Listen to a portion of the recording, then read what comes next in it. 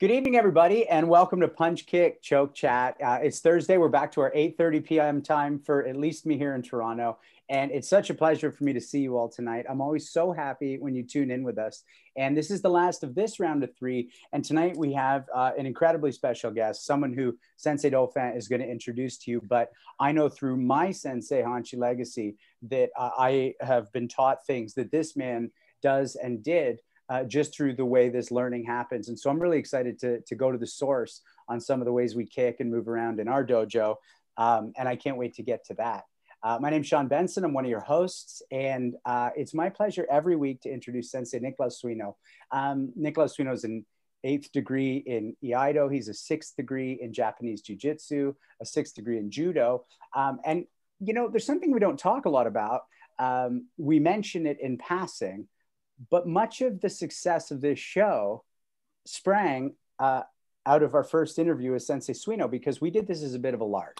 And he was our first ever guest on the show. And we got to break down the whole concept with him as our guest. And we realized that it might have legs. And we invited him to be a guest with us. So I just want to say thank you for that. And also, what are your thoughts now that we're probably 30 episodes in, Sensei Suino? It's something that you sort of catapulted in the right direction. Don't you think the real story was we were all desperate to talk because of COVID, and I bored everybody to tears. And so the three of you said, listen, we got to get somebody decent on this show. And it's just gone uphill since then. Gosh, it's been crazy, hasn't it? What has this been, 9 months now? We've been doing this. Wow. And we've had martial artists from all over the world. And it's wonderful to see the history behind martial arts in Canada and North America, and folks from Europe as well, and even one guest who visited with us from Japan. It's been an amazing ride so far, and I'm really looking forward to the rest of it. But thanks for that introduction, Sean. It's great to see you. I know we've been chatting offline a little bit about some project stuff, but this is the highlight of my week. I love seeing you guys anyway, and it's going to be a real joy to meet our guest tonight. I get to introduce Randy Dauphin, who is sensei to many, student of mine, also a teacher of mine quite often when it comes to the karate world. You may or may not know that he's the 7th dan in Shorin-ryu Karate. He's a 3rd dan in Eishin-ryu Iaido, 1st dan in Seitei-ryu Iaido under the Canadian Kendo Federation. He's had decades of experience in the martial arts. He's been champion in international competitions, both in fighting and in kata. He has helped teach at my school in Ann Arbor, Michigan. And he is a student of one of my favorite martial artists on the planet, Hanshi Legacy. It's so great to see you, Randy. Having said all that, I'm going to turn it over to you because I know we want to get going here. Yeah, thanks, Sensei. I hope now that you have a new president in your country, I'm hoping President Biden lets me get into your country so I can train with you again sometime soon. As long as that government money keeps coming, you can put anybody in that office. Okay. Well, I am also, I know this is 30 episodes in, which is crazy. We have over 50 hours of talking now on YouTube, over 50 hours logged with some really amazing people, and none more amazing than the people that we're going to talk to tonight. But I always, at every episode, I get to introduce both Hanshi Legacy and whoever the guest is. And I like just, you know, I often with Sensei Legacy tell the same things, but I like to introduce some more snippets about who he is and my relationship with him. And so for sure, he's the 10th dan, and he was awarded that rank by his current teacher, Anthony Sandoval. He's a member of the Canadian Black Belt Hall of Fame. He's an author. Recently, this is his book, The Elite Fighter. Actually, as is Sensei Suino, and this is one of his many books. He's a student and trained with, over the years, Harold Warden, Benny Allen, Richard Kim, Anthony Sandoval. And one of the things that I thought of tonight is that he always likes spreading the word of martial arts, and there's never an opportunity that doesn't pass by. And I remember we were at a tournament in the Dominican Republic, and we were on the beach, and there was these 4 young kids who were on the backside. There was like a little wash, and they were jumping off of this bridge into the water. And we were kind of training and doing some katas on the beach. and they started paying attention, and none of us spoke Spanish, but Sense of Legacy waved them over, and we just did a whole bunch of katas for them, and then some bunkai. And I just remember at the one point, Sensei said to me, "Come up behind me and put your arm around me." And as I started to put my arm around him, I said, "I'm going to go flying now, aren't I?" And he said, "Oh yeah." Right. So then the next thing I knew, I was flying through the air and there was sand going all over the place. And these 4 kids who are maybe like between 8 and 11 years old were all smiles and all clapping. And later I thought about that. That might be the thing that got them on the path to martial arts, or at least left some image in their mind of what martial arts is. And maybe they'd never get to see that again. Another thing I want to say about Sense of Legacy is he's totally dependable person. For me, he's always been dependable. Whenever I've needed him, he's always been there. I think everybody knows that he's the godfather of all my children. And interestingly, if you asked Sydney, my oldest, or Sammy, my youngest, who's your number 1, number 2 phone call? I'm not sure. Number 1 maybe would be me, but it might be Uncle Gare. They would say, like, they're going to just dial one of those 2 numbers, and they know if they get a hold of their Uncle Gare, he's going to take care of anything that they need when they call him. The other thing I want to mention about Sense of Legacy is just one good adventure that we had. We went to Panama once again for a karate tournament. And when we were riding from the airport to the resort that we were staying in, the bus driver said, "See that pink building off there in the distance? That's where Roberto Duran is from. That's his apartment. And don't ever go there. That's a really bad neighborhood." And the second Sense of Legacy and I got to the resort, we jumped in a cab and went to that pink apartment to go see where Roberto Duran lived. And that's my introduction tonight for Hanchi Legacy. But I'm super excited to introduce Sensei Wally Slocki, who, again, he'll fact check everything that I say. Most of what I pulled off is off of the internet, and some of it is my own personal opinion. But what I've read is that he started his training when he was 6 in judo, and that was under Sensei Frank Hadashida. He also trained in Kung Fu with his friend Ted Martin under Paul Chen. And then when he got into karate, that was with Masaru Soroka and Benny Allen. In 1967, 68, and in 1970, he was the Canadian national champion and he retired undefeated. In 1968, 69, 70, he was the Ontario champion. He was also a top fighter in the American tournament circuit, and many other promoters there flew him in to fight with both the East and West Coast American teams. So he, as a Canadian, was going there to fight with the Americans. And Bob Wall, who, if you don't know who he is, he played the villain in Enter the Dragon with Bruce Lee. Bob Wall said that Wally Slocki is one of the top 2 or 3 best fighters ever to come out of Canada, if not the best. He's fought against and on teams with legends like Bill Superfoot Wallace and Joe Louis. He was also rated number 1 in the world for full contact karate. And as a 4-time North American karate Kung Fu champion, he eventually passed that crown off to Billy Blanks, who that's also an interesting name in history. Multiple times he's been on the cover and within Black Belt Magazine and Karate Illustrated. And after retiring from fighting, Sensei Slocki focused on teaching. And in 1983, he started Super Kids Karate, which is a children's karate center that grew to 17 locations. There was actually one here in Kitchener, I remember when I first moved here. And there they taught not only technique, but also the history and the philosophy of martial arts. He's one of the founders of the Canadian Black Belt Hall of Fame. And in 2006, he was actually inducted in. And very interestingly, he was inducted in with names that I just mentioned a little while ago. He was inducted in the same year with both Paul Chen and Sensei Frank Hadashida and John Park Soo, and also Sensei Masaru Soroka. I've had the opportunity and the pleasure to train with him a few times. Most recently, I saw him fight against Bill Superfoot Wallace for charity, which was in Ottawa for the Make-A-Wish Foundation, where they raised, I think it was like $30,000 for the Make-A-Wish Foundation. It was great to see him fighting with those two legends in the ring. Is something that I'm never going to forget seeing.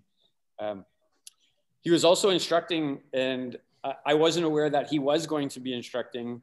And when my daughters came to me, Cheyenne and Sammy and Sydney, and they said, here's the list of people that are going to be teaching today. When I saw Sensei Slocki's name, I said that if you only go to one, that's the one that you want to go to and train with today. Other people that I really admire, like a person that I found to be an inspiration when I didn't know him, was Jean-Yves Theriault. And most recently, I remember hearing the champ when asked, you know, who was it that inspired you to become a fighter? He mentioned Wally Slocki. He said, Sensei Wally Slocki is one of the people that inspired me to become a fighter. This is something that I've only ever heard Sensei Legacy say about one person, and that's Sensei Slocki. And he said, Sensei Wally Slocki is my hero. And I think that Sensei Legacy admires Sensei Slocki, but I know that the statement's much more than just his fighting.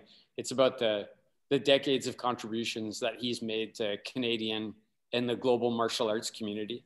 So that's my introduction for Sensei Slocki. And Sean, do your housekeeping and let's go. Thanks so much, Sensei Dauphin. So yeah, to everybody watching, this is called Punch, Kick, Choke, Chat. This is your chance to just sit in the back seat of the car that's being driven, and you get to hear some adults have a conversation. If you don't like anything that's being said, there's a little button at the bottom that says leave. It's on the bottom right, because this is just something you get to be privy to, and you also get to be privy to find the door if you don't like it. But we are happy you're here. The other thing is, I can't see the button. Oh, it's if you have to move your mouse or something, and then you'll see it. Right. And by the way, that's a great note, Sensei. Thank you, because if anybody's not sure where the chat button is, you'd have to probably move your mouse on the screen, and that as well will let you see the chat button where you can ask questions. Not all the questions will get through, and we do know from last week, sometimes the guest just gets going in a way that's so interesting, but we always do our best to get your questions to our guests. So definitely ask them early, because we have so many questions and just things we want to talk about ourselves. Sensei Slocki, it's such a pleasure. I just want to jump right into something we were talking about on the pre-show, which is, you know, you mentioned that a lot of times your history gets written, and with the kind of accolades you've achieved, yeah, a lot of people are going to write what they think was your path. So one thing we love to ask all our guests, why don't you tell us what your path was into your first dojo, if it was judo at age 6, and what that experience was for you as a young kid? Well, now that I've heard all this, but thank you very much for the intro. That was fantastic. You guys have to be on television or on in the movies, you know. You've got it down. Working on it. Just Pat, you know, I see a marketing guy. Who's the marketing guy, by the way? Who's the sales guy? Who's the sales guy? Sensei Suino's got some of that too. You know, I'm gonna be honest. He's really great at that behind the scenes. Yeah, to me, it's just like going into a tournament. Is you got to qualify and have a look at who the people are first before you do anything. You know, have a look. There's a couple of things that were mentioned, and thank you very much again. And I do have a lot of fond memories with Gary and his journey through the martial arts. Fighting, I didn't start off teaching anybody to fight. That was the furthest thing from my mind. When I started teaching, and that was in Toronto in the 50s and going into the 60s. Toronto was a different place, different time. Media was different back then. People were different, but from Toronto, we moved to Brampton. The family moved to Brampton, and I started teaching in 1966 and competing. Before 1966 and traveling, but as a school. And back in Brampton in 1966, the school was called School of Self-Defense, period. So that's how the whole thing started. But it wasn't about fighting. I mean, I had kids coming in, I had adults coming in, I had business people.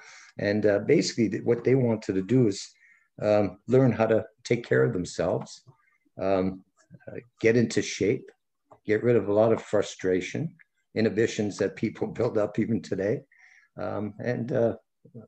But fighting, that was the furthest thing in my mind to take a oh, sorry. I'm sorry, I should have. Oh, man. That's a hell of a ringtone. Wow. Yeah. Hello? Legacy. Are you calling XXIX Slocki? Hello? Hello? Who's this? Rick Joslin. Nice. Hey, Rick Joslin. You know what? Right. I was going to say something about you nasty, but I can't, you know, but I would never do that.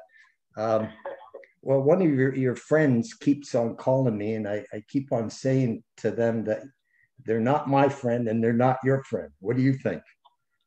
I think you're pretty well on the ball. Yeah. Okay. Rick, I'm just doing a Zoom thing here, and apparently you were on the show one time. And I've got Randy Dolphin, I got Gary Legacy, I got Nicholas Swino, and I got Sean Benson, and a whole bunch of other people. And right now, this is Rick Joslin, one of the greatest fighters that came out of Hamilton in the whole area there. His son's in the MMA, full, you know, just doing a beautiful job. But Rick's the man in Hamilton. So say hi to Rick. Rick, say hi to the guys, and then I'm going to tell you to get off the goddamn phone, okay? Hold on. Say hi. Hey, Rick. How's it going? There you go. Hey, XXIX Joslin. Hi, XXIX Joslin. Hi, nice to see you. Cheers. Rick, thank you. Let me talk to you later. And I'll sing you a lullaby later on, okay? Okay, bye. Okay. Thanks, Rick. That's Thanks, awesome. bye. We had a great interview with him. So Sensei Slocki, can I back you up a sec? Sure. Can we go to you walking into that judo dojo, then the kung fu, then the karate prior to your teaching? Can you talk a little bit about, I mean, what got you to the place where you're offering that thing? Well, you know, I didn't walk in. I was pulled in. Yeah. And as a kid, nobody knew what judo was. Nobody knew what karate was. It was, I guess, called wrestling back then, you know. But a little different to, and that's why I was asking Nicholas earlier about the judo. What I remember as a child and even as a young adult is when we were doing, I guess back then they used to call it randori, you know, just playing around, you know, trying to get your rhythm, your, you know. Do you remember any of the katas that you were taught at the beginning? Judo katas? Yes. Oh yeah. Okay. I mean, we still practice that stuff. Okay. All right. I'm glad because, you know, over the years, I've tried to backtrack a lot of the old guys to see if anybody remembers any of the katas. And there was 3 forms, and I got 2 of them down, but the third one is lost, you know. So that I'm still trying to get back to it. But as a kid, I don't know about your time, but I got into trouble. Everybody got into trouble back then, you know. And kids will be kids. Even now, you gotta let them go and let them get into trouble. And if they need your help, you just tell them to call. But you know, nothing's changed from too much from the judo back then to I think the judo now, other than it's very passive, I would say, nowadays, as opposed to what it used to be back then. So I don't know if Nick, if you agree with me or not, but you know, I take a look at some of the kids that do groundwork now. They don't know how to stand and how to throw. They don't know how to break balance. They don't know how to, it's just, to me, it's, when you guys were talking about fighting, I've always said to a person coming in, you got to learn standing, you got to learn your grappling, and you got to learn ground.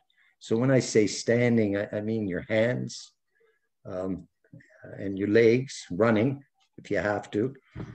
Grappling is, you know, everybody wrestles in tight, and then bang once you're thrown. And if you're thrown properly, in my opinion, I think that should be it. The end of story, you know. So I mean, even break falls now. I take a look at some of the guys being taught break falls. In my opinion, again, I think they need to work on that a little bit more. But you know, break fall. If you do a break fall on a cement, it's not going to be the same as on a tatami, you know. But the tatamis back then was a little different. We didn't have tatamis like you guys have now, you know, the nice foam and stuff like that. It was just a tarp, and usually a lot of cloth either stuffed underneath or horsehair, you know, like I remember Frank's place, horsehair underneath, you know, and, you know, the tatami would be in waves, and you'd have to clean it up yourself. You know, we'd get down there and, you know, as kids. But the nice part is there was a few kids, Mr. Hatashira, there was a bond that was made with my dad. He would come out and teach sometimes, but sometimes they'd be in the office, and they would have a little drink and just let everybody train, you know. So Sensei Suino, any thoughts on that? What else what do you he's want to talking know? about with those different eras, the then and the now? Well, Sensei, I'm really interested in that. So when you started doing judo with Tashita Sensei, was it a more self-defense oriented, like fighting oriented judo, even as a kid? Like, what was the philosophy and outlook in the club? No. There was no fighting. It was everybody was there having fun. You know, there was a lot of business people. There was a lot of street people. There was back then, I don't remember any young ladies being involved back then, you know, but kids, not that many. Adults, yes. But fighting, the fighting was when I got a little older, 11, 12, 13, 14. That's where the fighting, you know, you got into trouble. But back then, fighting, that wasn't the gist of the whole thing, you know. But again, nobody knew what judo was, you know. Everybody thought it was, you know, a judo chop, you know, from, I guess, the movies or, you know. But back then, everybody wanted to be a cowboy, or everybody wanted to be a guy in the army, you know, because you used to go to the films, the shows, and they'd come up with all these things, you know. And the only time that really, I think a person would, and nobody understood what judo was, is when you had these guys being thrown, you know, with the bayonets and, you know, running through the training, you know, World War I, World War, that, you know, so. So let me interject there, if I may. What then pivoted you over to wanting to do, oh, I think we've gone digital. Is that just me or is that everybody? I can hear you. Can you hear Sensei? You sound fine, Sean. Oh, there we go. I had Sensei Slocki digital for a sec, so I don't know if that was me. Sensei Slocki, I'm sorry I lost you for a sec digitally, so if I'm interrupting, pardon me. But what pivoted you then from the judo to the kung fu and ultimately Sensei Soroka's karate? We were, as kids, we were roaming all over the place. And again, you know, when you're young, you've always got somebody watching you. It's, you know, you start playing in your front lawn, and then next thing you know, you go to the corner. Next thing you know, you're around the block, and next thing you know, you're 10 blocks away, you know, from the house. It's, you have to explore, I guess. But as kids, as I got older, and some of the guys that I used to chum around with, we would explore, go look. I remember some of the Chinese places, they would have the windows all covered, and you'd have a little hole, and you'd be peeking in, and next thing you know, you're inside. but it wasn't Paul Chan. It was a fellow by, see, a lot of people, they talk about Paul Chan and things. There's a fellow by the name of Jimmy Lore was there almost at the same time that Paul Chan was in the Chinese aspect of it. But those two, I mean, there was a lot of Chinese around, I guess what people call gung fu, you know, in all over back in the early 60s and 50s, you know, so. And then what brought you then from there to Sensei Soroka's karate? Because that's something obviously that then feathers down to us. So we've got some specific interest in that one. And again, as a kid, you know, you just go and you explore, and you know, somebody says, hey, now you got karate. Well, what's karate? Well, okay, let's go. When you're talking about that, I just found some pictures, and I was talking to a few people. Don Mullins, Skipper Mullins's brother, last night. We were up until about 2:30 in the morning. We're talking about a lot of different things, but I found a whole bunch of old pictures and a lot of things that brought back a lot of memories. And then I opened up things in the past little while that I hadn't even touched, like when my mother passed away. I just went through her stuff, a box of her stuff. But 1963, I found pictures from the tournament that was held here in Toronto, Soroka's, one of Soroka's tournament from 1963. So, then what I did is, with all the pictures that I found and some really classy, nice shots, I phoned Sensei Hagashi. As a matter of fact, we talked again this morning about a few things, but I mentioned to him some of the things that I have, and I'm going to pass it on to him. But 1963 is when Shane Hagashi got his black belt. So I was at the tournament watching, sitting in the stands with the guys. And it's interesting too, because in the picture that I also have, in 1963, there's people that I ended up training with in the latter part of the 60s and the 70s.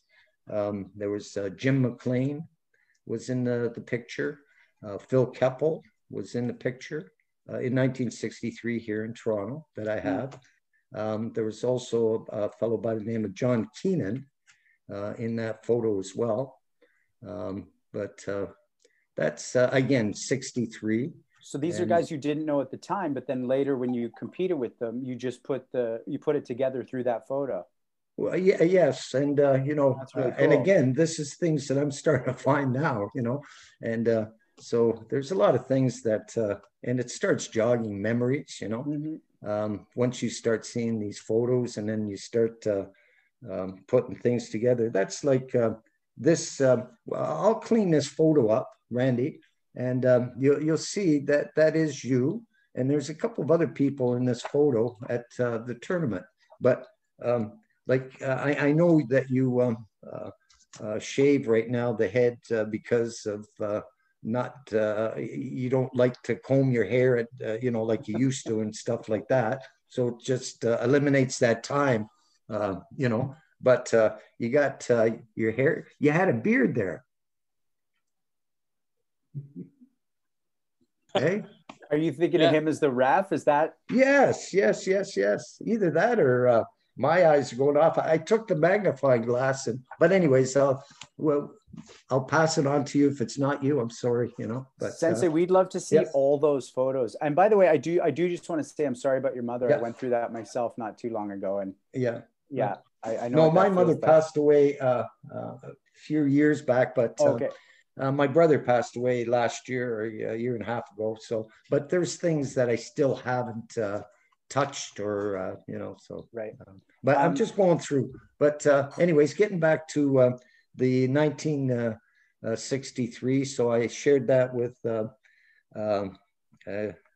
Sensei, or the proper thing to say, I guess, is Hagashi Sensei. instead of Sensei Higashi. But, am I correct in saying that, Nick? The order of the yes. order of words? Yeah. Typically in the Japanese word order, the Sensei comes last. Yeah. I keep on hearing that the Japanese, they're having a war against the Okinawans now. Who came first, who came second, and also, but anyways, so the picture, so that the history goes back to then, because in the early years there was the break-offs from certain people from Soroka. And I mean, we can get into, because I talked to Higashi Sensei about a few things of why the breakup with the Chitoru, and I know the history and why different factions going different directions, and so sharing that with them. But then with Benny, with him from the 60s, 62, 63, 64. And as a matter of fact, that was Rick Joslin. I sent him a picture. 1964, I'm in Hamilton at the plaza there doing a demonstration in 1964. So the guys in Hamilton in the 60s, 64, 65, 66, are the ones that I taught, because Benny only would go down every so often. There was Frank Wishart, there was Ray Greenway. The people are bringing up a fellow's name by the name of Billy Melbourne. Billy was not black belt at that time, and he didn't receive as same as. Do you remember Frankie De Lorenzo, Gary? I do, yes. Yeah. See, Frankie De Lorenzo was just. Was he training back then? No, I don't think so. Not in 63, 64. No, he wasn't. So most of the guys that I used to go down and just work, and the katas, that's basically what I helped with, was going through the katas and teaching the basics, making sure that the stances, and other things were there. So Frankie De Lorenzo, he was a part of the Eastern group. And Frankie went down to Toronto when he was, and he got his black belt in 1970. And in 1970, he was 12 years old when he received his black belt. So that's why. If I could just chip in on a question about the basics, because, we always do research on our subjects, and I love watching your fights, but actually one of my favorite videos of yours is demonstrating your basics in a demo. And, I know that because Hanshi Legacy trained and fought next to you and learned so much from you that he's imparted, but there are some similarities. But I want to ask you this. Did you know out of the gate that you were going to be able to move the way you could move? Was this a sort of white belt up thing? Or is this something where you went, okay, I'm flexible, but did you then break down the basics for yourself, or did your teacher do it with you in a way that, to be honest, made you a phenom? Because watching you deliver those kicks especially, but your hands as well, the delivery is just incredible. It's not something you were gifted with or worked extra hard at. No, thank you for that. It's a joy to watch. I'm glad we're talking about technique. Everybody's talking about fighting. I don't know how that label was put onto me. Yeah, I used to compete into a lot of tournaments. No, it's true. But people forget that I won a lot of tournaments and competed all over, not only here in Canada, but overseas in North America. But basics to me, and let me tell you a story. I was just talking to somebody the other day, and do you remember when the snow used to be up to here and you used to walk through the snow to get to school? Yep. And I'm just, he goes, yep. Nobody wants to hear that. Come on. The kid, I used to say that to my daughter, get up, get to school. I used to walk through the snow and the snow was up to, you know what? But when I was a youngster, back, movies used to cost a nickel, and then they went up to a dime. But I used to sit there and watch, and then I used to go, I see it. And I used to watch the films going, and I see it. And my friends and my buddies used to say, what do you see? What do you see? I don't know whether it's me or my eyes. And it's the same thing that when I look at somebody throwing a punch, or I look at somebody doing a kata, or I look at somebody doing something, it's like you're playing, and what's that thing called, Nicholas? You got to help me out with the leg. Taitoshi, leg thing? Taitoshi is a throw in judo.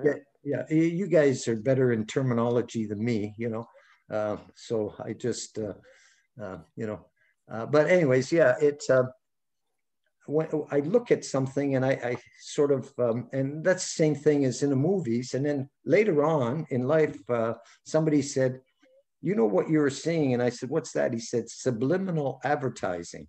And I said, what do you mean subliminal advertising? He said, well, they used to splice in frames into when you're watching the movies of people, eating popcorn or hot, drinking a drink. And every so often people would stand up in the movies and go get a drink, and nobody could figure out why, And this went on for years and years. And it was that word stuck in my head, subliminal marketing, advertising, or whatever. But to answer your question, Randy, my eyes, I don't know what it is. I look at something and I try and break it down. I say, you know what? Mechanically, I don't know. Does it? Maybe. Will it?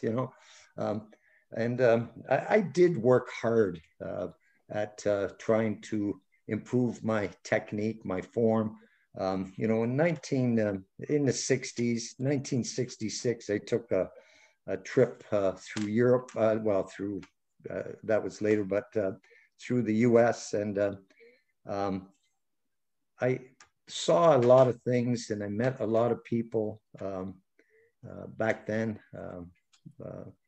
And I just looked, and I saw, and I talked, and so you pick up things, and you take it and move on forward, So it sounds like that would have worked both in learning the basics in a way that was really, from what you were being taught, but also in a way that you could pick up what somebody was coming at you with. Yeah, but see, the basics back then were taught as an exercise. That's number one. Right. And number two is, and I'm going to bounce back and forth.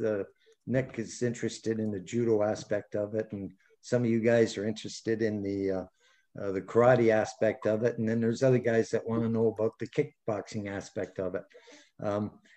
What I found for myself is that nowadays, you get people that are teaching blocks, and a block to me, you work it as an isometric, an exercise, So you can use it as a block, you can use it as a strike, you can use it all sorts of different ways. But I just look at things now, and I in the Chinese aspect of it, and people still call me and they say, do you remember? And I go, do two things. And I go, got it. Now, is this how the next one goes? It was one of the guys was talking about kata the other day, about shiohai, for what used to do four corners. So I was out in a parking lot about a month ago, but with a friend, and I said, hey, I just remembered this kata. Let me show it to you, tape it. And it was shiohai, So just about a week ago, he put it out there, and everybody was asking about shiohai, And then there was another kata called Nesei Shisho, Then there's a kata. It's called the tiger and the crane. So like the guys in the 60s, the guys like from London that were just youngsters, and I used to teach them a lot of things, basics, how to do this, how to do that, and the katas as well, the Chinese form. What they, and I had the opportunity to travel and to experience different systems, different styles, like the Ishinru, Chitoru with the CH, Shito with the SH, Goju, but there was all kinds of different Gojus, Ishinru, just, you learn, you learn, you spend time, you learn. I spent time with a lot of people, sleeping on their floors,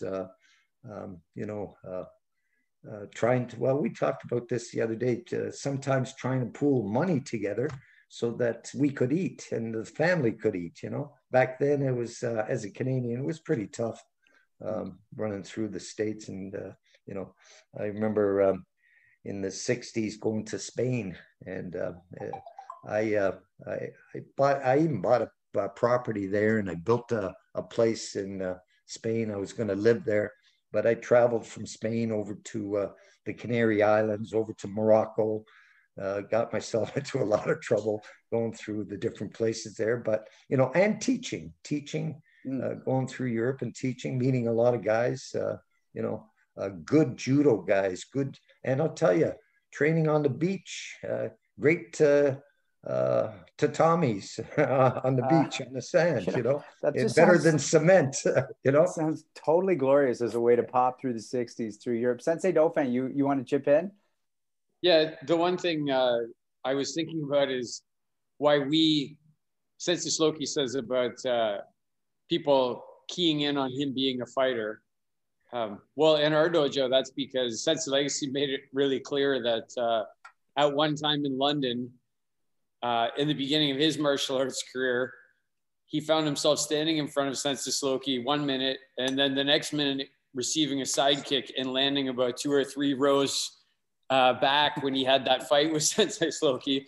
And, we all watch the videos, Sensei Slocki. We all watch. You know what? I'm glad you're bringing that up. There's a lot of people that are coming out with a lot of videos and a lot of tapes. Why are they hiding the ones that I'm in? And they only show themselves, hey? What is it? An ego thing? What is wrong with these people? Hey, nobody wants to look bad. Nobody wants to look bad, right? You know what? I'll tell you. But going back to the 60s, I mean, there was a lot of good people out there. But you have to remember, you had the Shotokan, you had the different JKA tournaments, and back in the 60s and 70s, you had the groups, you had organizations, you had the WACO, WUCO, JKA, MKA, all of these different organizations that were started, and I guess some are still around, and tournaments, all tournaments. I just knew that making sure that a person was taught properly was what I was interested in. Back, and again, in the 60s, moving out to Brampton, you got to remember, Brampton, Toronto was one thing. And I mean, Toronto was rough and tough, as for kids and 13, 14, 15, 16 years old, 17. Brampton, same thing. See, no respect. Gary, where are you going? No, he's got to take a peek. But, I'm here, sir. Okay. Back in, when I opened up in Brampton, you had these guys there, and my weight, and I've always been a lightweight. I've been 155, 165 max. And I mean max. That's what I used to fight with in the beginning, compete at the beginning. And back in the 60s, they used to line up the guys. And it reminds me of the judo days. It didn't matter what size, But then size became an important thing, you know. Technique went out the window and everybody was using force now, you know. But that's how it was at the beginning. So you had all these guys that were huge, you know. So how do you de-escalate? How do you engage? How do you disengage? Having Brampton, the school there, my brother was involved in Toronto in 1966. We were living in Brampton, and he had a job in Toronto as a lifeguard. So he would travel back and forth, and I would be teaching, and we'd be exchanging. Because there's another thing. Yeah, one of the guys wrote a book, and he said that my brother was a student of, you know, and that got me a little upset because my brother trained in Brampton, started in training in Brampton with me. He got it, and I have the newspaper articles, and somebody took another little shot saying, take your, how did he say it, photo album and put it away. And I you know, that was a cheap shot, you know, like saying, well, I've got photo albums. Well, no, these are things that people are sending me over the years, you know, that happened in Brampton, in Toronto, overseas. I got this here. One of the people sent this to me, and this is back in from Brampton again, this here. And these kids are from, they're Eskimo kids. And what we did is I set up this program at one of the schools to get some money for these kids to come in from like this place, Cape Dorsey, Northwest Territories. And we got enough money for the kids to come in. And this is in the 70s, early 70s. And some of these kids wrote me a letter, which I found in the box that was in my mother there. And I'm going to try and get a hold of these kids at this time, because I don't know if you guys can see this or not, but they signed it in English, and they also signed it in their, I guess, native languages, you know. But I mean, I thought this was beautiful when I found it. And I said, man, I got to get a hold of these kids and to see how their trip was. You know, they say here is demonstrating the skills, you know, in karate. For many of us, it was a highlight for the trip south and an experience that none of us will ever forget, because I picked up something from these kids.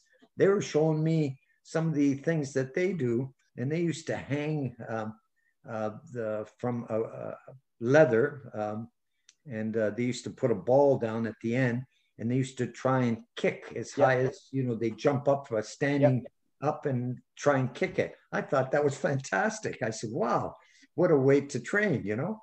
And you know, some of these kids were damn good doing what they were doing, you know. Yeah. They could have done some of my demonstrations back then, you know. Sensei, but, yes. I want to pick up on a word you used a bit ago. And by the way, one thing I'm really enjoying about chatting with you is, and if I may, is you have such a wistful joy for, you know, even showing us that photo. And when you're talking about this time, it's really nice. Honestly, there's a sensitivity around the way you're discussing these things that I really connect with. And I think it's lovely, and I can see it in you, and maybe I'm mistaken, but I connect with it very much. But you use the word engage. And I just want to pivot to one of our questions from Sensei Conroy Copeland, who said, hello, Sensei, great to see you. Can you share what your attitude was when facing an opponent back in the day? I remember when you coached me, you would say, watch out for this, watch out for that. So if you can share what your own attitude was when you're facing these top people in the world. You know, Conroy Copeland was a really good, solid competitor. I don't know what to ask Conroy to ask him what year he started, because Conroy, I think when I was coaching or teaching, he was in the latter part of the thing. But I think Conroy's in the late 70s, I believe, or 80s. He'll that'll message fire- in a sec. He'll that'll message fire back you. through to Okay, us. That's all it. right. But yeah, you're talking about engaging and disengaging. Yeah, and when you're engaging that opponent. Yeah, a great question. It's and again, getting back to fighting. I used to teach guys how to disengage and how to engage. But one of the things is that I used to teach the guys in the bars back in the 60s, in the 66, 67, 68, 69, how to disengage, how to get a person out of there without causing any issues, out the door, close the door, don't let them back in, you know. But at that time, you weren't engaging with one person. You would have sometimes 4, 5, 6, 7, 8 people, either by yourself or one other person. So what, you know, the karate, the what you're taught in the schools, you know, that's not going to work in a bar. You know, it's how do you take a person, how do you turn them, how do you move them, how do you play with them, how do you use one person against another person, you know. So those are things that not only did I teach the students back then, but also the guys that were competing in the tournament. Mm-hmm. So tournaments to me, it's like, Nick, me and you, you're pretty good at judo, right? Yes, yes. Yeah. Okay. So Nick, Yes, me, he is. you know, when this COVID thing is finished, I'd love to work out with you, just judo. Oh, I'd love that. That would be amazing. But you know what? I think, and I'm sorry to say this, but if I throw you, I'm not going to play with you. I'm going to try and hurt you. You know. Well, then maybe we'll talk about this a little more first. No. There's no talking about it. That's what I'm going to do. So Okay, well, see, this is what I'm doing right now. Is I'm playing with him, and that's what I used to tell the guys. I'd say, you know what? You go to a tournament, most of the guys are sitting there and they're off to the side and they're all throwing kicks and boom, boom, boom. And I used to tell the guys, come here, sit down, just watch. See that guy? Who do you have to worry about here? Who's the guy that you have to worry about? Oh, him? Why? Okay, let's see what he's doing. So he'd be practicing what he was going to use in the tournament, you know, round kick, reverse punch, or whatever, you know. You get his timing. But then when you get a person upset, get them pissed off, like I was trying to get Nick there upset. Once a person gets upset, angry, they don't think properly. So there's things that you do to take the advantage, I think, mentally, you know. So, and I've always said the things that really get a person and for controlling a person really is it's ego, it's greed, and it's anger. There's 4 things. And I used to tell this to guys years back. There's a lot of things that I used to say and used to do that have been put in books. Hey, I thank you very much for putting those things in the books. I'm not talking about with Mr. Legacy there. I'm talking about some of the other guys, you know, how to throw a kick, how to do this. But do me a favor, give me credit for it, you know. But so ego, you know, get a person, hey, you know what? You got beautiful kicks. Fantastic. Show me, how fast is it? Wow, that's fantastic. Wow. So you get the timing. Oh, that punch. Oh, hey, distance, you know. So ego, you know, greed. You know, everybody wants to win. So, hey, please don't hit me too hard. Please, okay? You know what? Oh, man, my shoulder's so damn sore right now. I can't throw this punch. I don't know. What am I going to do? You play with the people. So with Conroy, he had long hands. So when I look at somebody, I measure them right away, you know? So my eyes go bing, bing, bing, bing, bing, and I go, gotcha. How long is his hands? Okay. do I stay outside or do I get inside?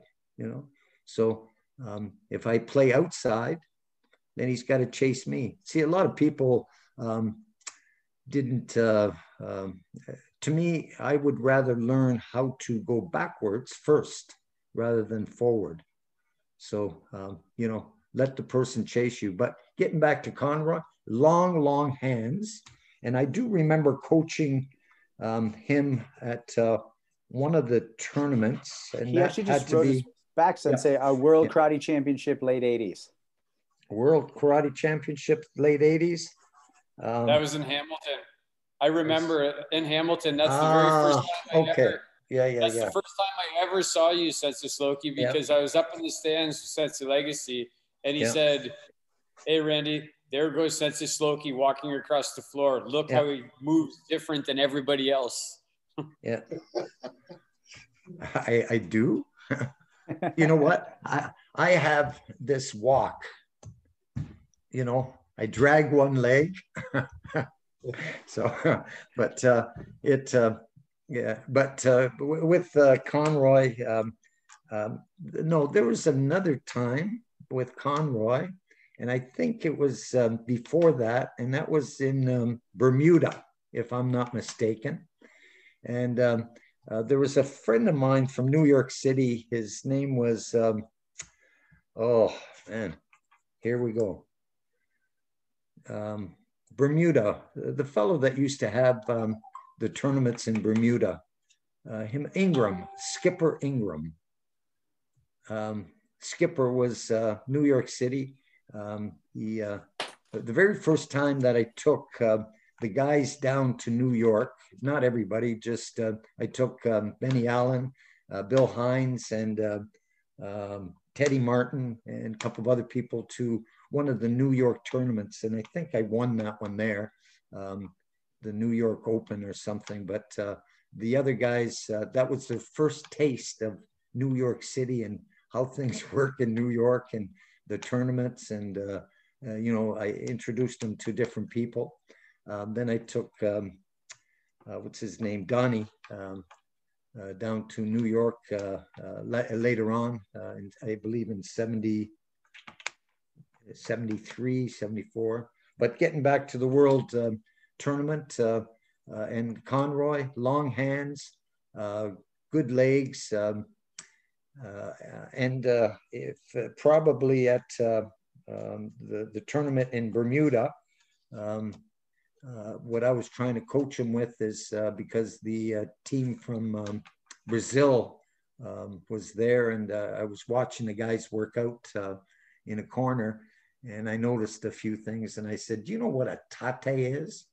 And he says, "No." And I said, "A tate, you know, tate?" And see, again, Japanese terminology.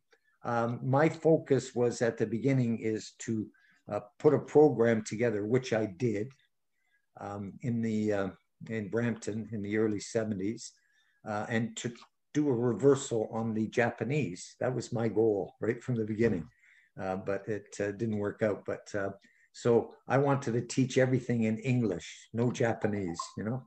So, but a tate, you guys know what a tate vertical punch is, right?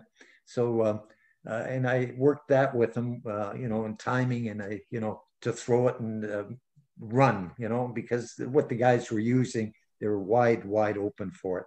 But, you know, some people you can coach and explain, and there's other people that, hey, they know it.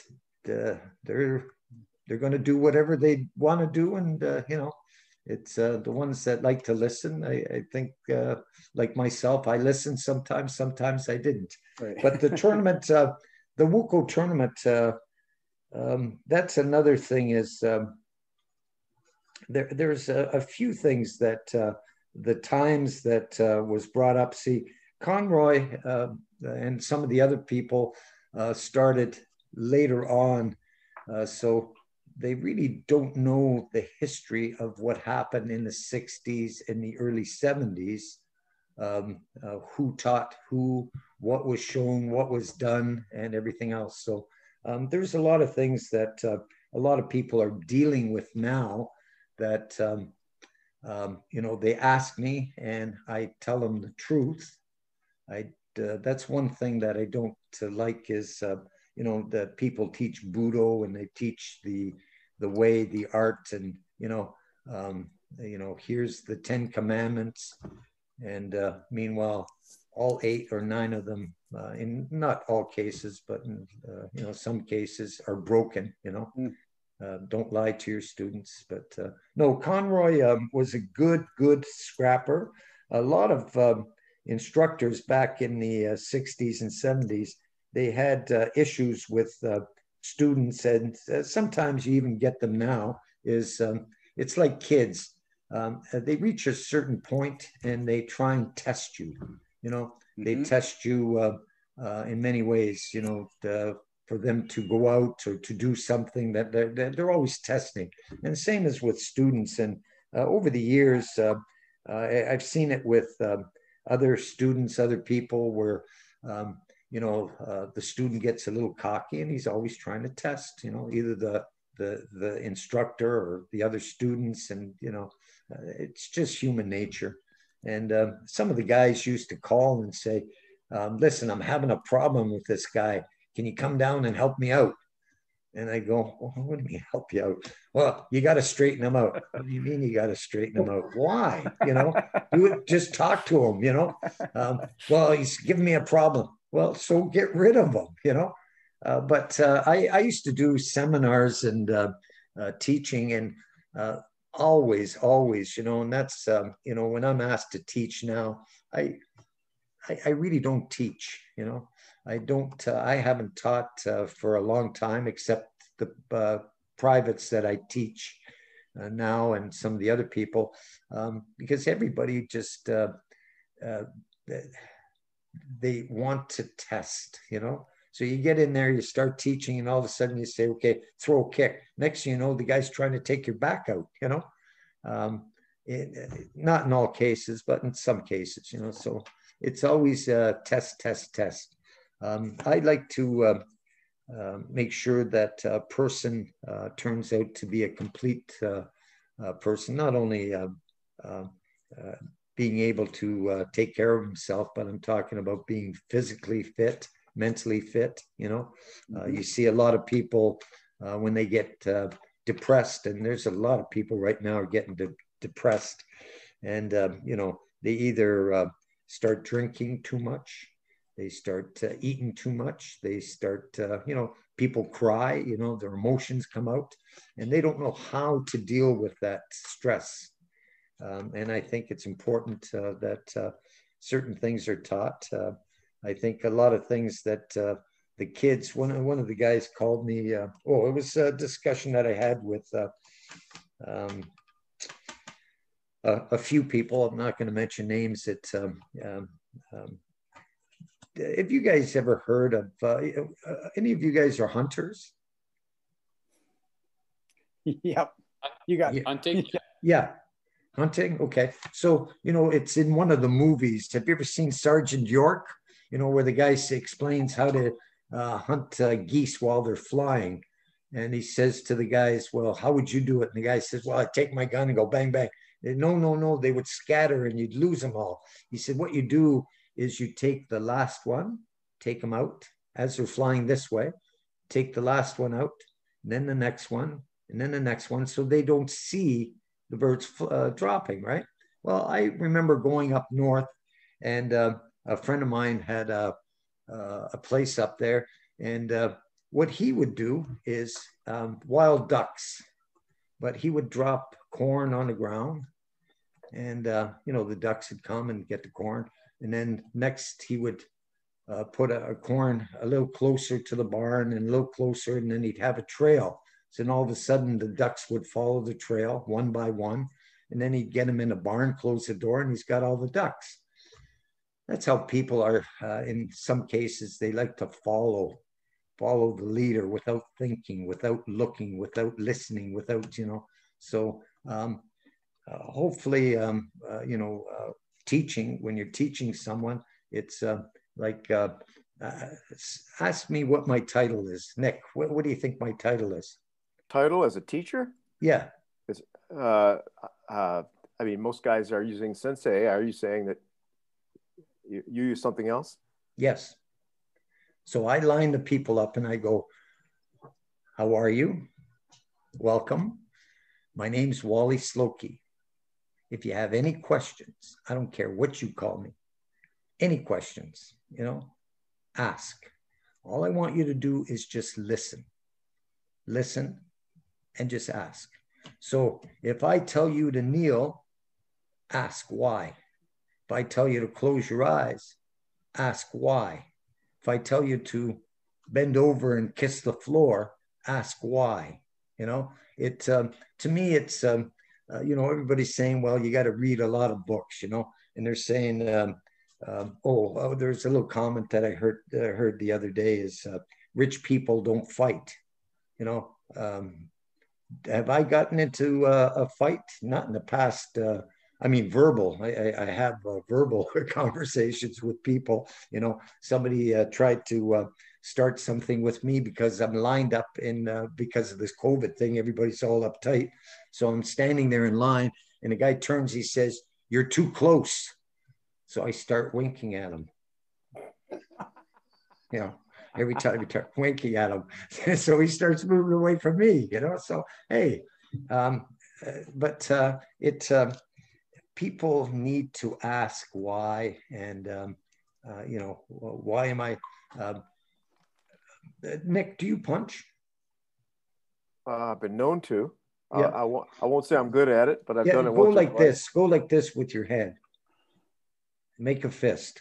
Yeah, beautiful. Have you ever seen Gary's fist? Oh my God, yes. Have you seen his fist? When he was a youngster and he showed me, I said, why, what ever possessed you to do that, But that's how it was at the beginning, So I didn't want to go that route, to me, it was, again, teach how, what, where, when, what, Sensei, yes. Mm-hmm. Sorry, I do want to interject with something because you're talking about questions, and that is my pivot, which is how I'm going to ask you our 10 questions, because it's a great pivot, because the who, what, when, where, why is the question. Is the time over already? No, it's not, but I want to make sure that your answers have time, and also we have time to talk about your answers. But I will tell you, time fucking flies on this show. Okay. So 20 minutes. Yeah, 20 minutes. We love impulsive responses, and then elaborate as you need. So what is the most effective move in your martial arts arsenal? You guys, right now, everybody is having a problem in teaching, in the sense that you can't see your students, so you do it on a Zoom situation right now.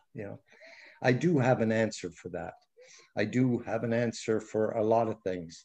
And I've asked a lot of people, do you need my help?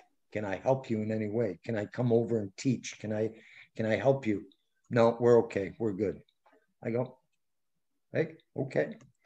So when you ask me a question like that, I don't know if there's an answer for it, Sure. It's out there. Ask me again, a different way. A different way. All right. Physically, something's about to go down. What move do you rely on first, foremost, as often as possible? Something is going to go down. Well, when I was younger, the only time things would go down is when I was with my young lady friend. And usually it would be the covers would be going down. Oh, this is a family thing. We're not supposed to talk about that.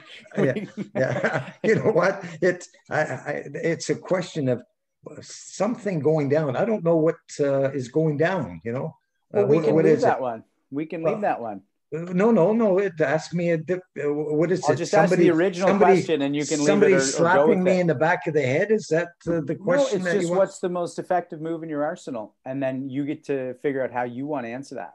And if it is someone slapping you, then you can go from there. Most effective move in my arsenal? Yeah. Perfect. Thumbs up.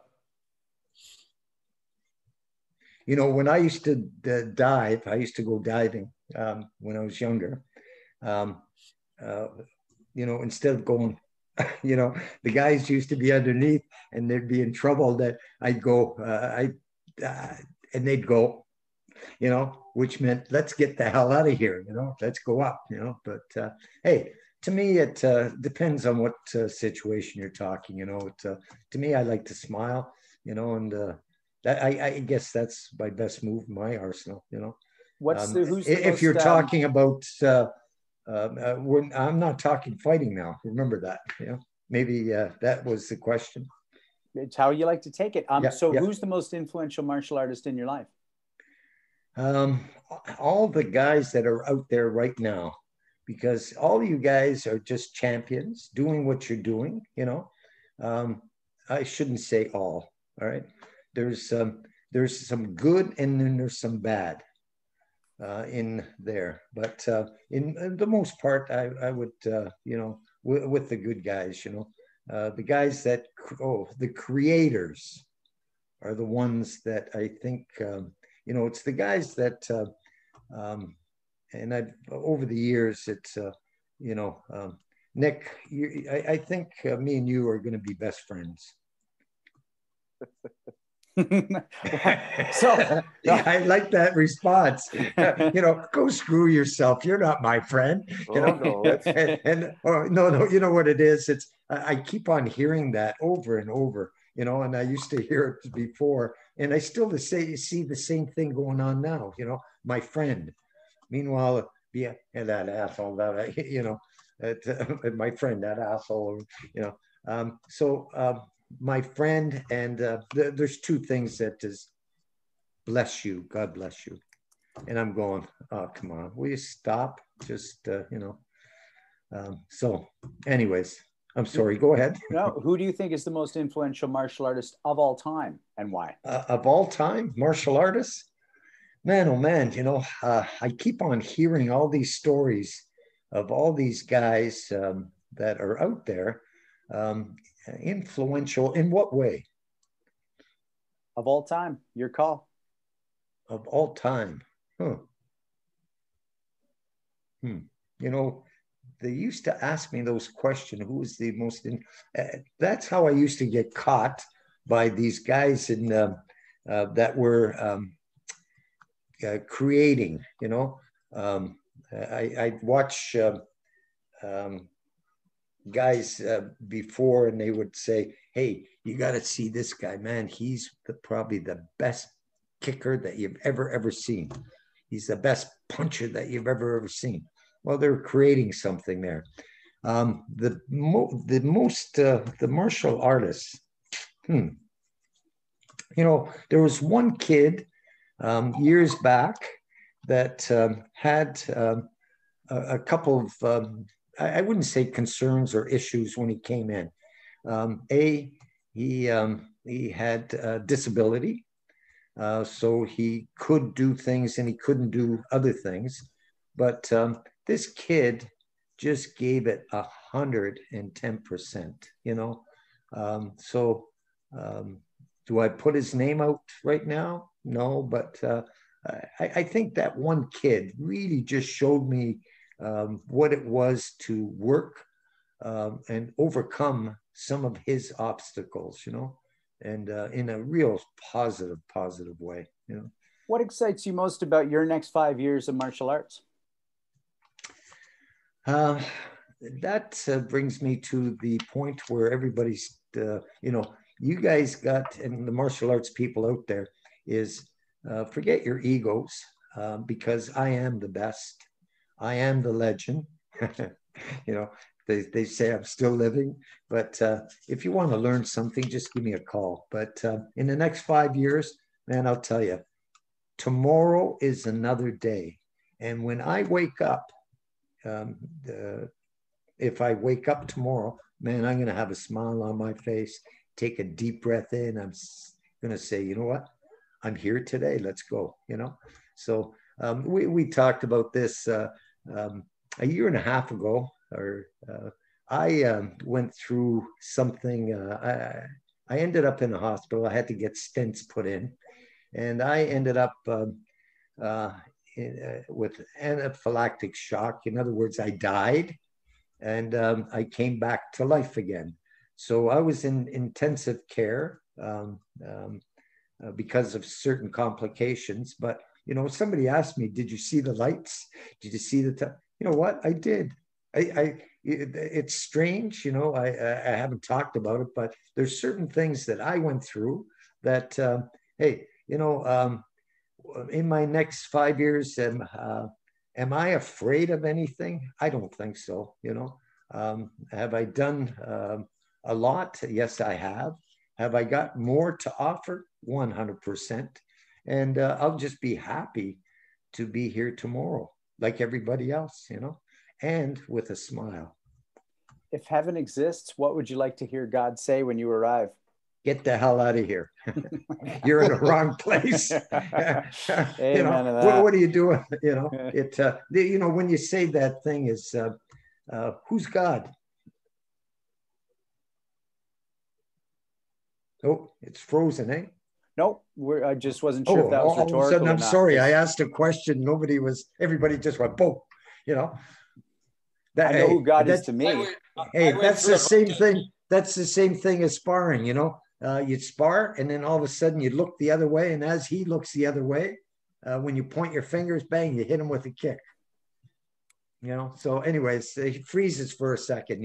I used to tell the guys, if you want motion, jump up just for a second or, get your body to go this way and the eyes follow. And, the brain works in different ways, but advantage that way. But yeah, who is God, by the way? I want to come back to that because we got your questions to get to, but I'll happily talk about that with you. Yeah. Your favorite film and TV martial artist? TV and film martial artist, man, there's been so many because I'll tell you, in the early 70s, two things happened. Everybody wanted to be a movie star. So a lot of the guys from Canada, US, all over went to California to become movie stars. I was there in the 60s competing. I was there in the 70s competing in LA and all over. They did ask me, and I went through, they said, here, we'll take pictures. You're going to go through this. And I said, no, I don't think so. I said, not for me, So I'm not an actor. Movie stars in the martial arts. Is that the question? Yeah, your favorite film and TV martial artist.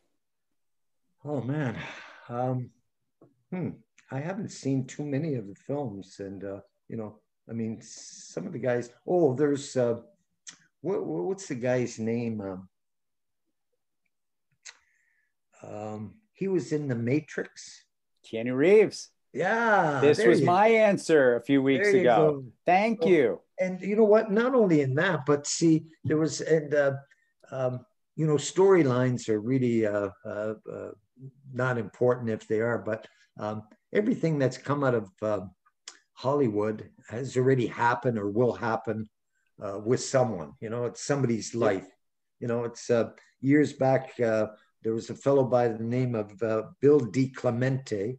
They came down and to talk to me, and he said, they stole it from me. And I said, what, stole what? He said, they stole my name. They stole my life, my story. And I said, how'd they do that? Well, there was a fellow by the name of Pat Johnson that the first time I met Pat was in Niagara Falls in 1966, because Pat Johnson was from Niagara Falls, the US side. But he went to LA and he did this thing called The Karate Kid, the movies, and he put together a whole thing. Said over the years, I've talked to Pat. As a matter of fact, we went through rules years back, him and Chuck Merriman, and we sat down about rules, in tournaments and stuff, because the rules in tournaments, and it was all over the place. But Bill DiClemente, he was from New York. That's why, Nicholas, I was going to, talk to you about New York a little bit, but they took his story, and that movie, The Karate Kid, apparently was from his life, you know. So it's in California. It's interesting, you know. So being a movie star. Who's the one martial artist, living or dead, that you wish you could train or fight with the most? Train with? Or spar, whatever that looks like for you. You know what? Honestly, if I could clone myself, it would be me. You know why? And this is not an ego thing. It really isn't. There's things that I used to teach, and a lot of the guys in the U.S., they started not mimicking, but teaching the same thing. I used to, distance. So you're here, one person's here, one person's here. Using your eyes to measure by looking at a person, length of their legs, their arms, So when I said earlier, outside or inside. So if I'm here and a person's throwing something, he has to come to me because we're outside the range. And then all of a sudden, if I go in an inch, then what does it cover? Nothing really. And if I go into here, well, now I've got his legs covered, but I'm outside of his hands. But I would like to spar with me. And things that I used to bring back here, like slip kicks, sweeps. There was a guy in Europe when I was over there in the early 60s and 70s. His name was Tiki Donovan. Good sweeper. A leg sweep. And some of the guys that I was talking about for sweeping, when they used to sweep, they used to come down. It's like, Nick, you'll appreciate this. When ankles, a lot of guys would try and sweep at the ankles, but to me, it's if you get the rhythm going, and as the person's going up and just before he comes down, then you sweep, but it's using your leg almost, you have to lock your ankle a certain way. And if you don't, you might as well throw the sweep out, your ankle goes this way. You hit with the inside of the foot too much. It's like somebody picking up a front kick to throw a kick and the toes are like this and they're going to throw a front kick forward, Does that make sense to you, Nick? With the sweep? Indeed. Okay? Does indeed. We got to talk about New York, my friend. We really do. Because there's New York is where my heart was at one time. There's a lot of good people came out of New York. There was a lot of people that I trained with in New York, George Coldfield, Thomas LaPuppet, good judo people, good jiu-jitsu people, and not bad kata people, But I'm sorry. Oh, not at all. No, these are your answers. If everyone in the world could have the greatest benefit you've gotten from martial arts, whether they train or not, what would it be? Something that I would like to share with everybody, and that is breathing, proper breathing. Because breathing to me is something that is, and I've listened and I've gone through, here's your hatha,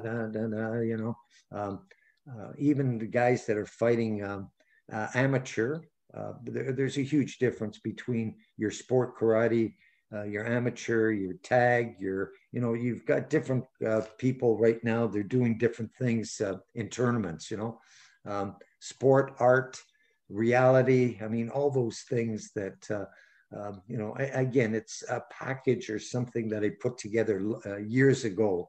And I'm going to share that with people. But breathing to me is, I used to watch the guys do the Goju katas years back.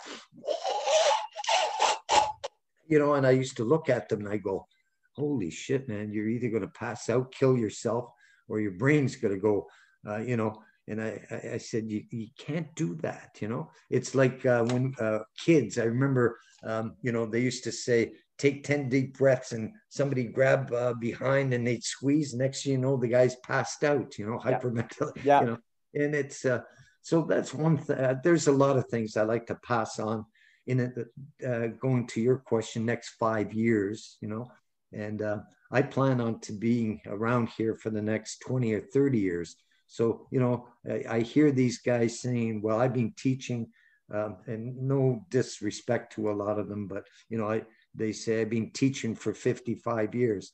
I know the guys have been teaching for 55 years because I was there watching them, learning how to do a high block and outside and inside, you know, and breaking down the katas bunkai. That's another thing that I'd like to really address is how to really break down bunkais and katas, you know, and why.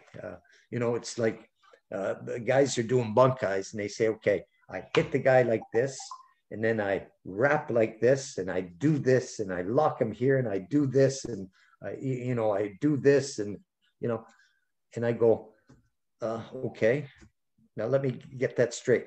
You hit the guy and you wrap. Well, I know damn well, I mean, it just makes sense to me. If I hit a guy, he's over there. He's not standing here, you know? So how can I hit the guy, wrap the guy, you know? So you bang a guy, he's got, you know, it's like throwing a left hand at somebody. You hit a guy, man, he's moving backwards, you know, unless you don't hit him, unless you just tag him, you know? So there's a lot of things that I would love to, in the next 5 years, give, you know? And hopefully, see, the thing is, conversations that we're having here, like right now, I love it. I really, truly do, is because if you're okay to listen, you're going to pick something up, you're going to learn something, you know? And that's where the thing is right now is, you know, my grandson is like, and I'm talking to him, and hey, I'll tell you, some of these kids make a lot of money playing those games. I went through, a friend of mine, we went through, you know, something, $1 million. Yeah. Can you imagine? Yeah. $1 million. Yeah. And I went, wow, you know, but it keeps them active. But to me, the brain, and, you know, everybody has to do studies, you know, and read things. It's, you know, somebody said, do you know what the Freudian theory is? And I go, I think I do. He says, do you know what the Pavlov theory is? I said, I think I do. He said, what is it? I said, it's conditioning. What do you mean conditioning? Conditioning. Come in, bow, kneel, sit, stand. Let me kick you. Tighten up your face. Let me see how hard you know, conditioning. You know, people are going to have to start listening and really listening, watching. So when I say, okay, throw a punch, and somebody goes, bang, throw a punch. So what's the difference between this punch and this punch?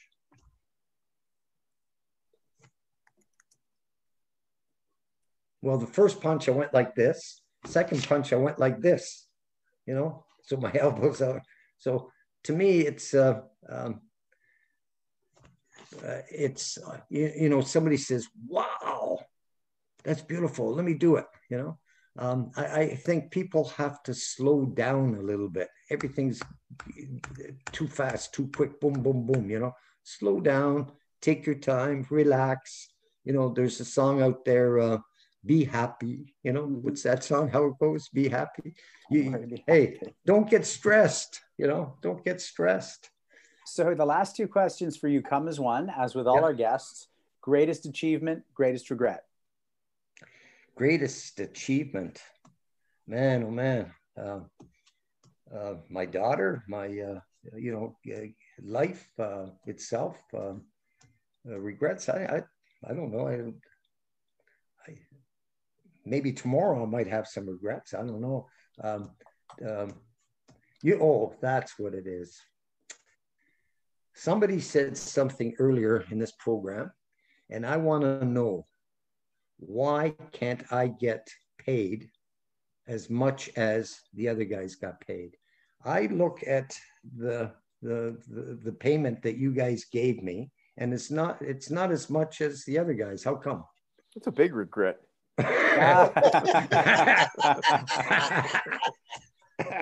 No, you know what? I don't want to get paid for anything.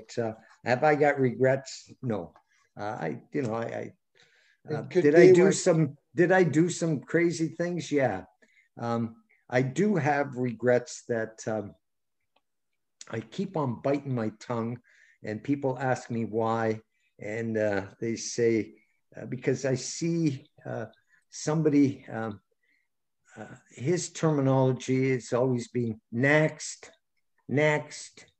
And that's the type of person that just irritates me, you know, because he or they have done something and they don't give a damn about the martial arts. You know, there are people that are in the martial arts that don't care. All they're there for is for themselves. And that's what irritates me, you know. So my regrets, I have none. When I was younger, I used to look at guys in the tournament, or I'd, you know, they used to say I was cocky. Maybe I was, but I had a reason for it, because I used to watch these guys that couldn't punch their way out of a paper bag. And I used to say, hey, do something, you know. I can't, you know. But anyways, that is back then. I don't know how it is now, because I don't go to these tournaments. I don't watch the guys, you know. I hear there's a lot of tournaments out there, you know, tapping and slapping, and, you know, I do a lot of, I guess your terminology, Nick, is rolling. Is that what it is? They call it these days. Yeah. See, I love to work on the ground, you know. It's, I feel comfortable on there, you know. Some of the guys don't like what I do, but I do, you know, they're always trying to either choke or, you know, and I play with them, and it's all conditioning, nothing else, you know, and staying relaxed, you know. And again, it's engage or disengage, you know. It's, you know, you take your time, it'll be there, you know. As a matter of fact, I was working with somebody before that demo that I did with Billy. Now, Billy and myself being friends for a long time, and originally that fight that we did was supposed to be a demonstration, but it was set up or structured, tried to be set up by someone that, in my mind, what I did is I trained, and I was ready to go 3 rounds, 4 rounds, 5 rounds. It didn't matter. You know, kick, punch, choke, your terminology, chop, whatever. I was prepared. But Billy and myself have been friends for a long, long time. Have we competed against each other? Absolutely. Before. Billy and myself, surprisingly, have always been the same weight category, and that's been middleweight. But I've always been shot up into the light heavy or the heavyweights, but middleweight. Timing is, Randy, are we short of time? We're getting close. Okay. Sensei. Anyways, we're 6 minutes over as of now. Oh, okay. Did I answer some of the questions? I think you got to most of them, actually. Yeah. No, Conroy's question. Was he okay? Oh, absolutely. Yeah. He just said Bermuda was tough, and he appreciated your answer. Okay. Is Conroy off the air right now? I'm no, not even sure. He's on. Oh, he's watching. He's one of our Conroy had flat feet. That's why he couldn't move that. No, I'm just joking, Conroy. Conroy was a good competitor, you know, very good, very strong competitor. Sensei, the way we do wind down our show, and every guest we've ever had just goes, what do you mean that's it? Because an hour and a half seems like a lot, and then it isn't. But the way we like to go out is we go around the horn, as I like to say, and we all just say a bit about our joy of listening to you and what we picked up from it. And then the last word will go to you, aside from just a little bit of housekeeping. So I'm just going to throw it to you, Hunch. Your legacy, is there anything you want to say or just pass on or share your idea of what his regret might have been? Well, no, I don't think his regret might have been kicking me that one time and making me fly across the room. Could that be a regret? You know what? Did I kick you? Oh yeah. Did I kick you? You had a broken arm. No. You know, that arm was in a sling. So that arm was in 1971. That's and right. I had that in a sling. I don't know whether I was thrown by my horse or something, but I remember exactly, because right after I took my arm out of the sling, I did that demonstration with Joe Louis here in Toronto. So I had my arm in a sling for a year and a half. Yes, I remember that one hand. You were training with a couple people in London, and I remember trying to teach blocks with one hand. Yes. And you guys were trying to pick on me. You were the ones that trying to kick me and punch me. That's why. Now I remember. Everybody's trying to get their glory. Now I remember. You were one of those guys that tried to get testing. Hey, now I remember. Anyway, it was you were my teacher back in those days. I appreciate it, and also my hero. And I know that may sound weird from an old guy like me, but I went to all your fights. You know what? It was always a pleasure with the guys, because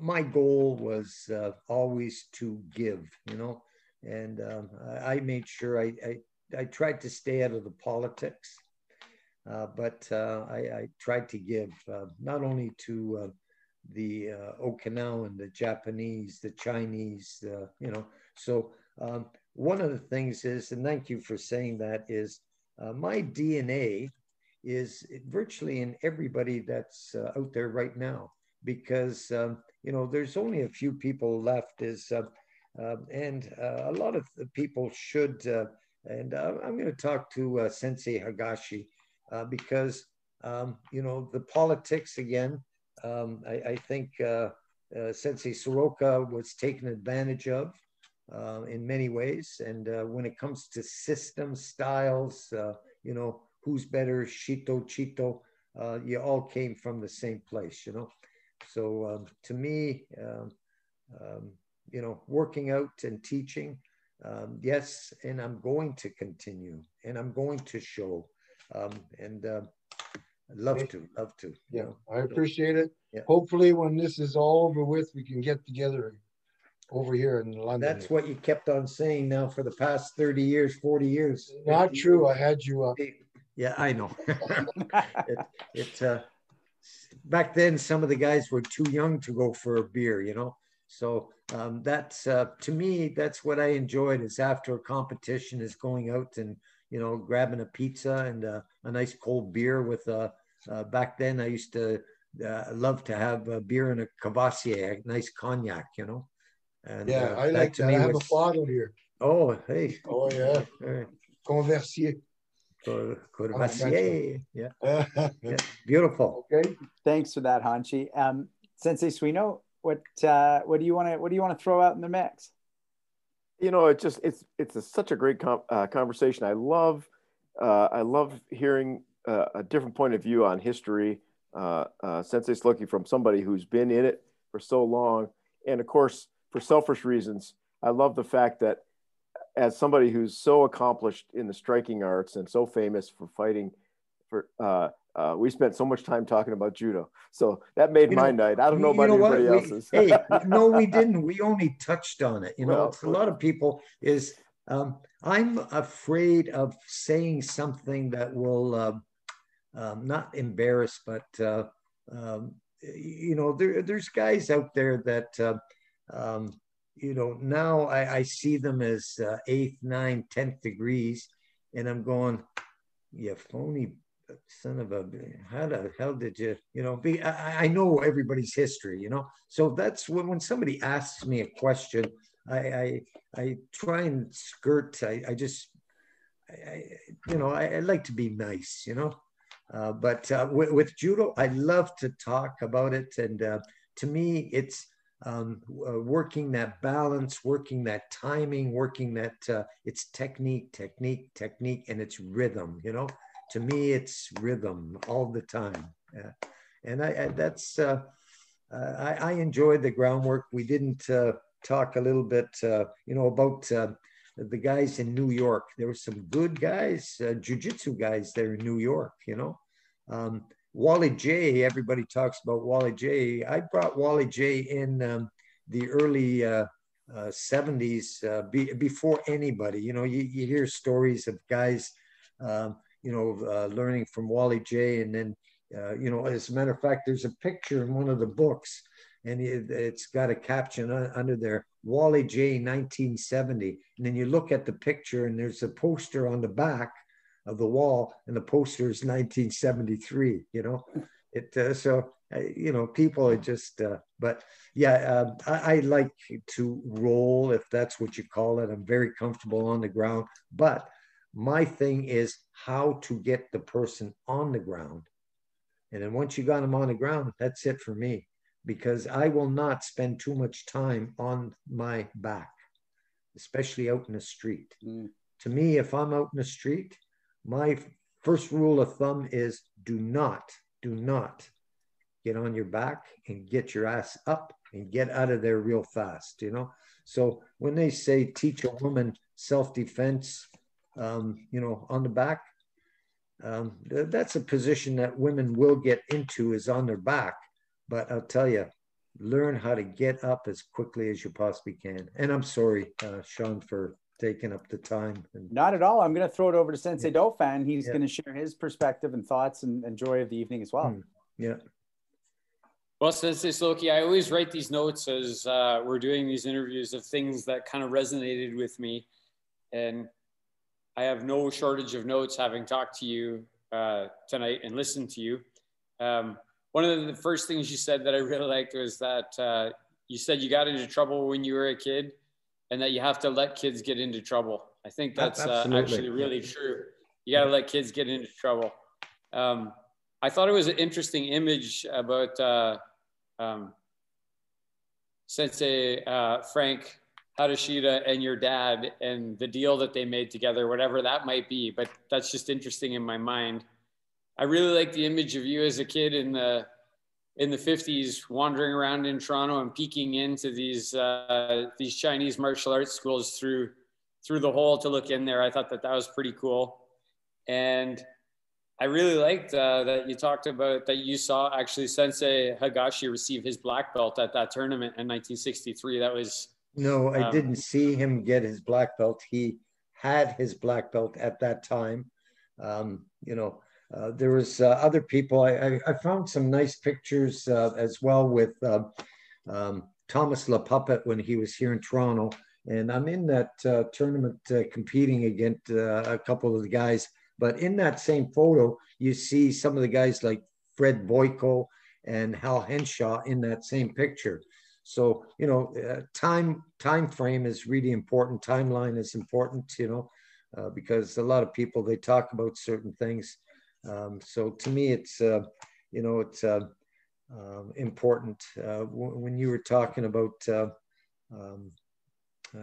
people and everything else, and I was saying New York,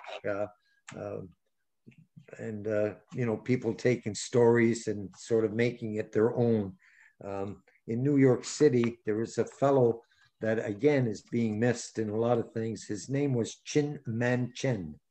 So the guys used to take me,